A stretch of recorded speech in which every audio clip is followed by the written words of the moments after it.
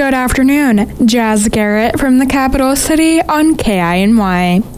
Mandy Keogh, Alaska's marine mammal stranding coordinator, details a recent response to two Bigg's killer whales trapped in Barnes Lake in Coffman Cove. Coffman Cove is a small, tightly knit community on Prince of Wales Island. It was a huge group effort. We had initially heard about the whales in the lake around August 30th, and they had been seen in the lake for a week or two, I think about 2 weeks at that point. And there was a high tide cycle going through at that time. So we were hopeful that with the high tide, they would find their way out in a similar manner that they got into the lake, but they didn't. So that meant we had about a month's time to try and coordinate and plan with folks in Coffman Cove, as well as researchers throughout the Northwest, because we couldn't try to get the whales out. We didn't think the tides would allow until the next high tide cycle, which was just last week. Because they only had a couple days when the tides were in their favor, the team went in with multiple techniques, such as ukami pipes and hukilau, an ancient Hawaiian fishing method. But this was a technique that had the most success. What really worked in this situation, and it could be because of the type of whales they are, the Bigg's killer whales, and that there were only two of them, the playback, the calls, were what really had probably the largest response. We were able to, once we played the calls of the whales that these two killer whales know underwater, they started calling. And before that, they hadn't been making any noise in the lake. And they had been, staying underwater for 10 or 12 minutes in between breaths. So once we started playing the call, they immediately started calling back, and they started swimming towards where the calls were coming from. The calls they played were targeted towards the two trapped males. They were the calls the two had been seen traveling with in the past. It appeared the whales had been eating while they were trapped since they were in good body condition.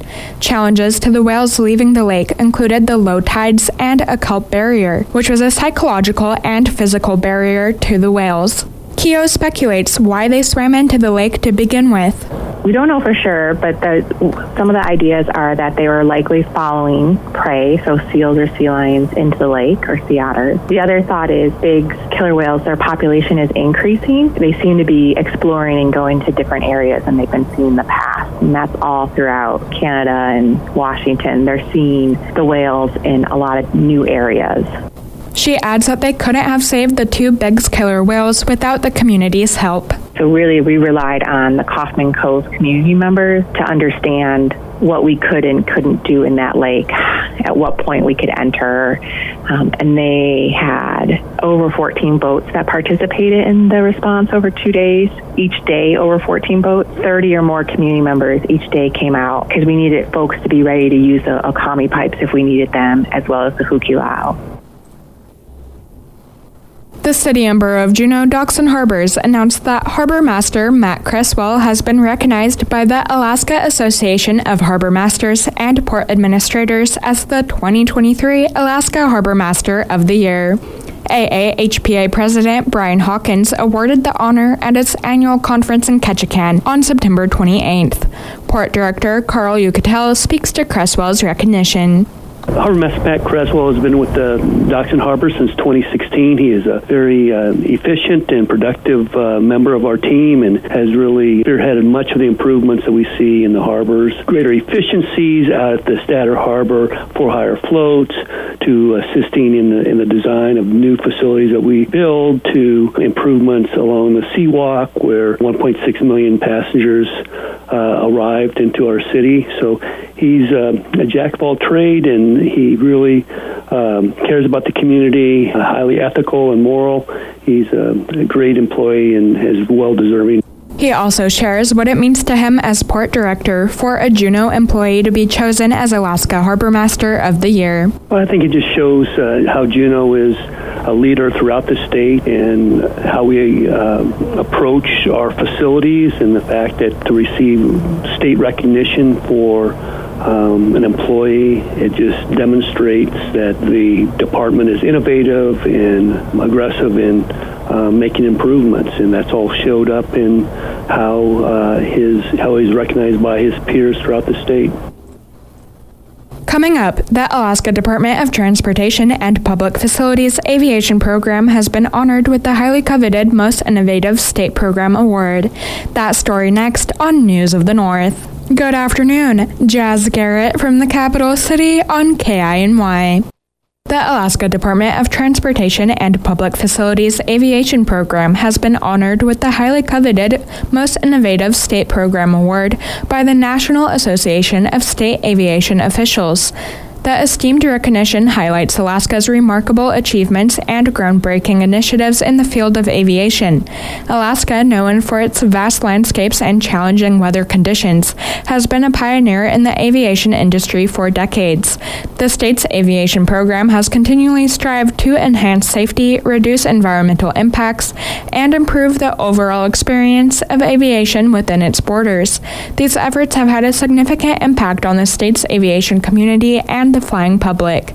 The award was received for work done by Alaska's Avalanche program, in which Ryan Marlowe and Tim Glassett worked with partners such as the Federal Aviation Administration to integrate unmanned aerial systems into the program, enhancing safety and hitting national milestones, such as receiving approval to carry concussive devices on board UAS platforms, a fully autonomous, self-recharging UAS platform that can be deployed and controlled from anywhere in the state, and using UAS imagery to create accurate snow depth modeling. Teresa Rouse and Richard Bellinger from the Department of Labor presented at yesterday's Chamber of Commerce luncheon.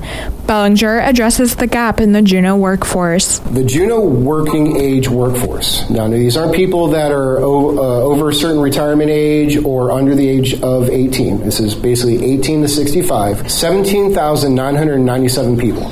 That's how many people in Juneau are currently of that age group to work and are working for the most part. We have 17,506 employed of that 17,997. That leaves 491 people not employed of the working age group. 491 people. That's it. Since 2020, we've lost well over 2,000 people in Juneau alone to retirement. That's a huge, huge gap in the workforce. There has also been a large decline of people moving into Juneau. Most people in the working age are leaving town. Rouse highlights that October is National Disability Employment Awareness Month. Benefits of diversifying your workforce. So there's clear evidence that hiring people with disabilities can increase revenue. They tend to be loyal to their jobs, less likely to leave, more likely to stay, be hard workers, better performance outcomes, and increase profit margins. On July 15th, 2021, the U.S. Department of Agriculture announced the new Southeast Alaska Sustainability Strategy. Regional economist Gene Daniels and Deputy Forest Supervisor for the Tongass National Forest, Barbara Miranda, joined Action Line to discuss the Southeast Alaska Sustainability Strategy, Economic Report, and Forest Management. Miranda summarizes the forest management aspect. Integrated forest management in this context is really taking a look at the landscape and focusing on not just timber harvest, but also watershed and wildlife habitat restoration, and under the sustainability strategy announcement, looking at sustainable young growth harvest and allowing for old growth harvest for cultural uses and small sales. So really trying to take a look at a landscape level look and having activities for restoration, climate resilience, and timber all taking place on a landscape level in the most effective and efficient way possible. Daniels explains their economic report that details how much funding has been contributed in Southeast over the last year. As far as direct spending from our partners, there was $1.3 million. But if you add on the indirect and induced activities, it's a total of $1.9 million were spent on with the SAS investments. And that produced 22 jobs. And we asked our partners also, what proportion of that spending was spent in Southeast.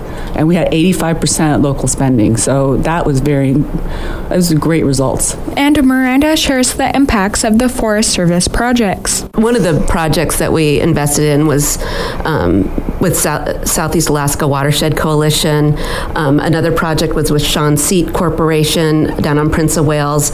And just seeing what those organizations are doing to build a restoration restoration economy. They're building a workforce and working with community forest projects in Hoona, Cake, and across Southeast to build the workforce needed to do some of the restoration work called on for the forest management aspect of the sustainability strategy. So just that multiplier effect. One of the other things we're hearing from partners is that success breeds success. Now you're up to date with News of the North. I'm Jasz Garrett.